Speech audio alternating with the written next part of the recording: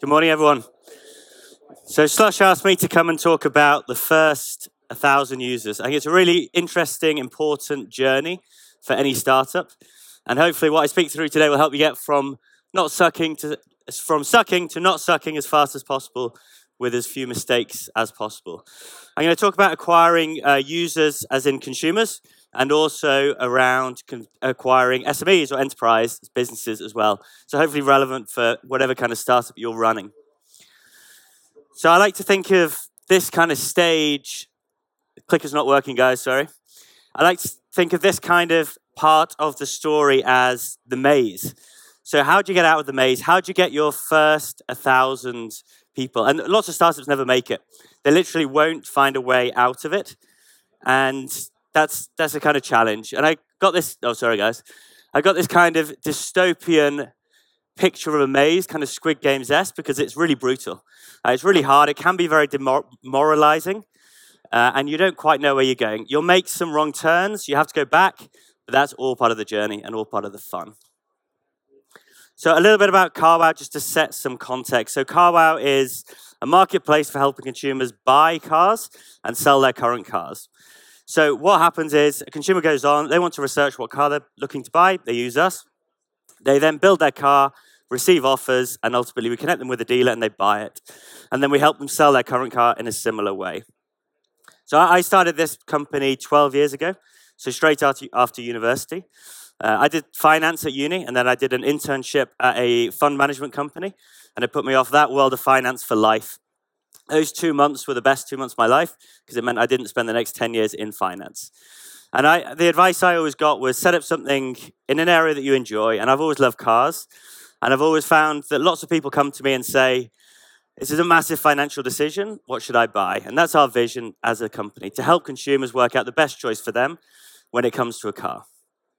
So to give you an idea of scale, so this year alone, we'll have sold over £4 billion worth of cars. That's across the UK, Germany, and Spain, where we operate. We've got about 350 employees now. And we also run a kind of side part of the business. We run a huge amount of content. So we have the world's largest car channel on YouTube. So we get about 60 million views a month on average, 6.5 million subscribers. And lots of people know carwow because of the YouTube stuff. So it's kind of a weird side business of it, but really, really good marketing channel for us. And as the host said, we've been very, very lucky to have Europe's best investors behind us. So we've got Excel, Balderson, Vitruvian, and Daimler, Mercedes-Benz. But this has taken us many, many, many, many years to get here. And winding back to think through the kind of very early days, what I kind of call the hustle. Because this is the bit where it's potentially just you on your own as a sole founder, or you and a couple of co-founders, or maybe early employees. And it's really, really, really brutal. Again, it can feel very demoralizing if you're not getting the traction. But that's all part of the journey. That's all part of what you have to go through. So don't get too demoralized by it. And you've got to work hard on it. I think don't go in with unrealistic expectations. There's very, very, very, very few overnight successes. They just don't really exist.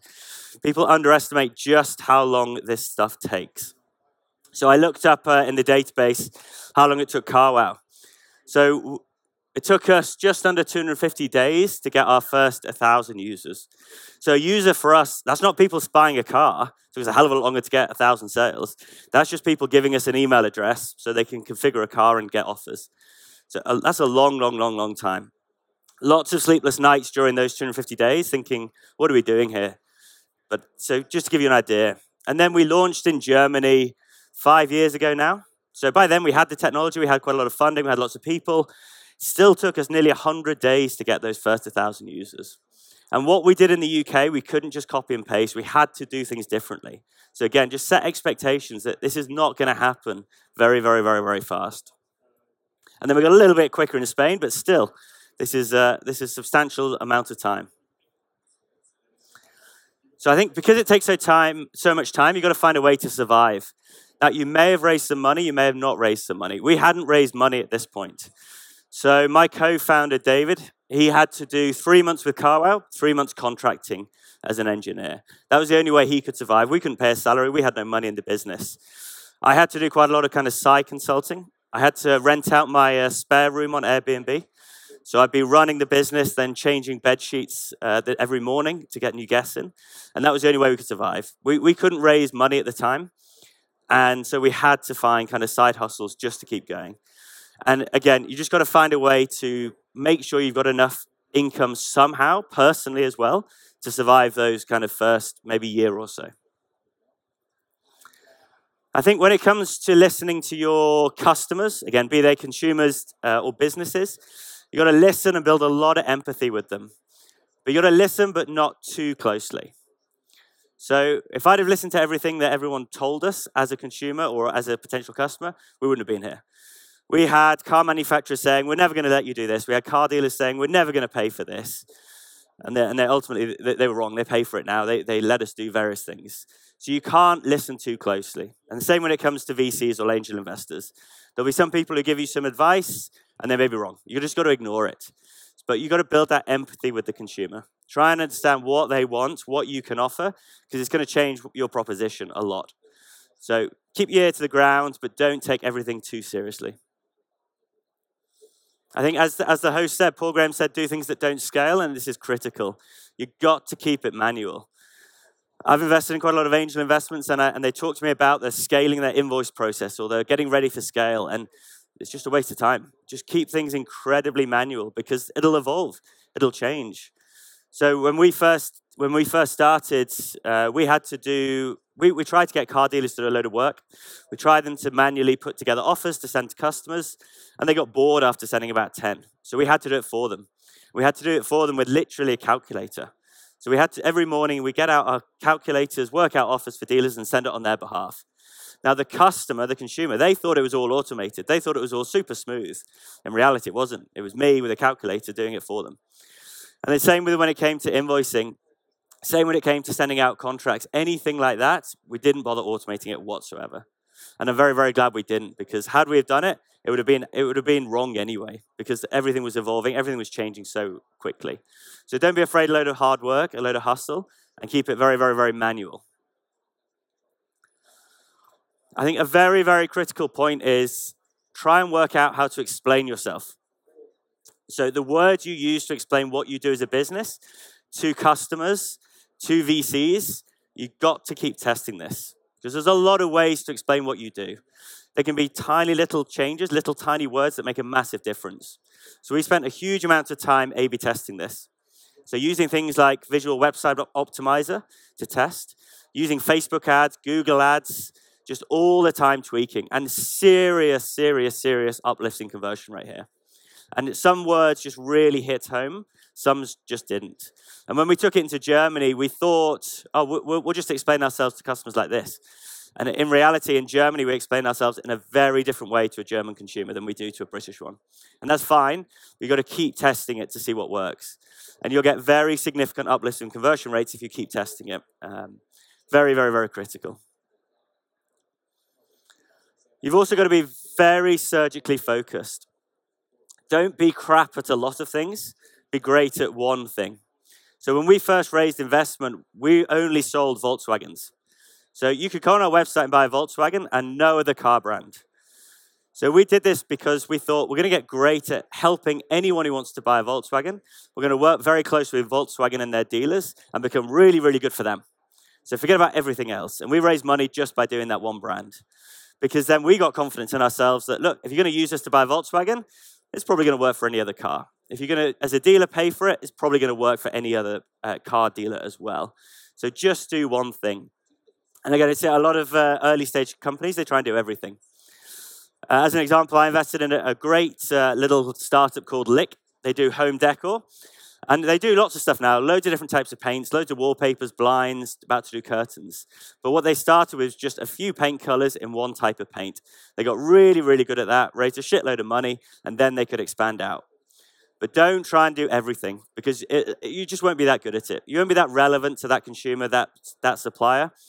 And VCs get that if you're good at one thing within a market, that'll probably extrapolate. So just do one thing really, really, really well to start with. I would fully recommend charging from day one. So don't give away what you're doing for free, particularly to SMEs or enterprises. This are a few reasons. One is purely psychological. If you're paying for something, you value it more. So if you've got a business using your products, your service, if they're paying for it, they're just going to value it a lot more. They're going to take it more seriously.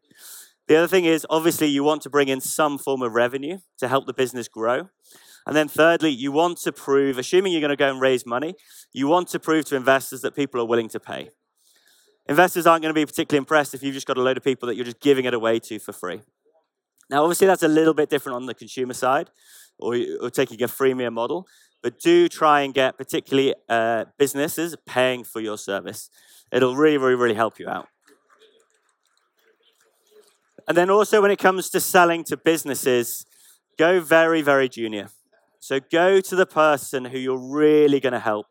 So we made some mistakes in the early days. We went to some big car dealer group. We spoke to the CEOs. They got quite excited, but we were tiny. So for them, selling 1 or 2 cars couldn't care less. They don't care.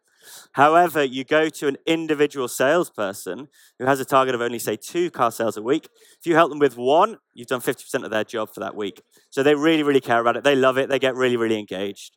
So don't go super senior. You won't be relevant. You may get a meeting, but you're not going to impress them because you're just not going to have that volume. So go really junior. Find the pain problem that you're solving for that almost individual or little team and get them using it. They'll get engaged. They'll be able to then get budget for it. They'll be able to then sell it to their colleagues or get it within their financial planning. So don't go to CEO. As tempting as it may be, go very, very, very junior. And then when it comes to fundraising, so you go to your stereotypical vest-wearing VC. What are they going to say? What are they going to think? I think getting to that 1,000 users is a kind of key point. They're going to want to see you do this quickly. They're going to want to see you evolve as well. So don't worry if you spoke to them at one point and then you change what you're doing. That's fine. They'll understand that, and they'll be impressed. They want you to be agile. They want you to be nimble, and they want to see you hustle and make it happen very, very quickly.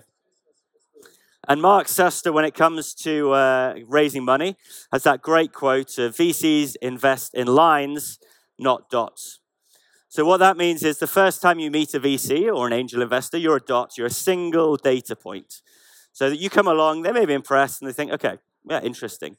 The next time you meet or the next time you send an update, you're another dot. And hopefully you're on an upward trajectory. So they see that line growing. The third time, hopefully the line of the kind of velocity you're going at is increasing all the time. So make sure you keep in touch with VCs. So when we got our first, I think, seed round or Series A from Boulderton, we met them 2 years before they invested in us. They gave us some really good advice. We followed up a year later with a meeting. They said, brilliant, nice progress, still too early. So only after 2 years did they invest. So we'd become a bit of a line for them. And I see it now with angel investments. The best CEOs are sending updates to potential investors every 3 months, every 6 months. They're sending a few bullet points, a little deck. Some of them are sending video updates. And it's a really, really good way to build that relationship.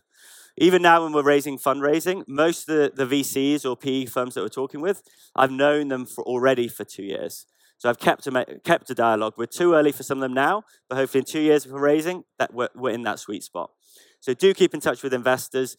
Don't get dissuaded if they say no, because that's their job. You just got to keep going back to them and keep engaging with them so that they build that line for you. Embrace the challenge. It's going to be hard work. There's going to be highs, there's going to be lows, but this is a key kind of critical journey. You won't end up exactly where you thought. You'll deviate, your proposition will change, your pricing will change, what you think you are will change, your vision may even change, and that's all absolutely fine. That is all part of this journey. Make sure you celebrate the wins as well. So this was my co-founder Alex, now wife, co-founder David, now CTO. This is when we sold our first car. So we had that bottle of champagne in the fridge for a very, very, very long time. We were waiting to sell our first car. We had it in the fridge waiting, and I think it was a Monday morning or something when we finally sold it, cracked it open, and celebrated. So celebrate your first user, your 10th user, your 100th user, your 1,000th user, and keep celebrating because startups are hard, and you've got to celebrate the wins. It doesn't actually get easier, so just make sure you celebrate, have fun, and smile. Because in reality, this is just the beginning. So getting those first 1,000 users, again. Then you've got to get 10,000, then you've got to get 100,000. You've got to keep scaling. But this is just the beginning. It's a really enjoyable part of the startup journey. It's where it feels most real and you're most evolving, and it's the fastest change. So you should enjoy it. Smile, don't get demoralized. You'll make it through. And I hope that was useful. Thank you very much.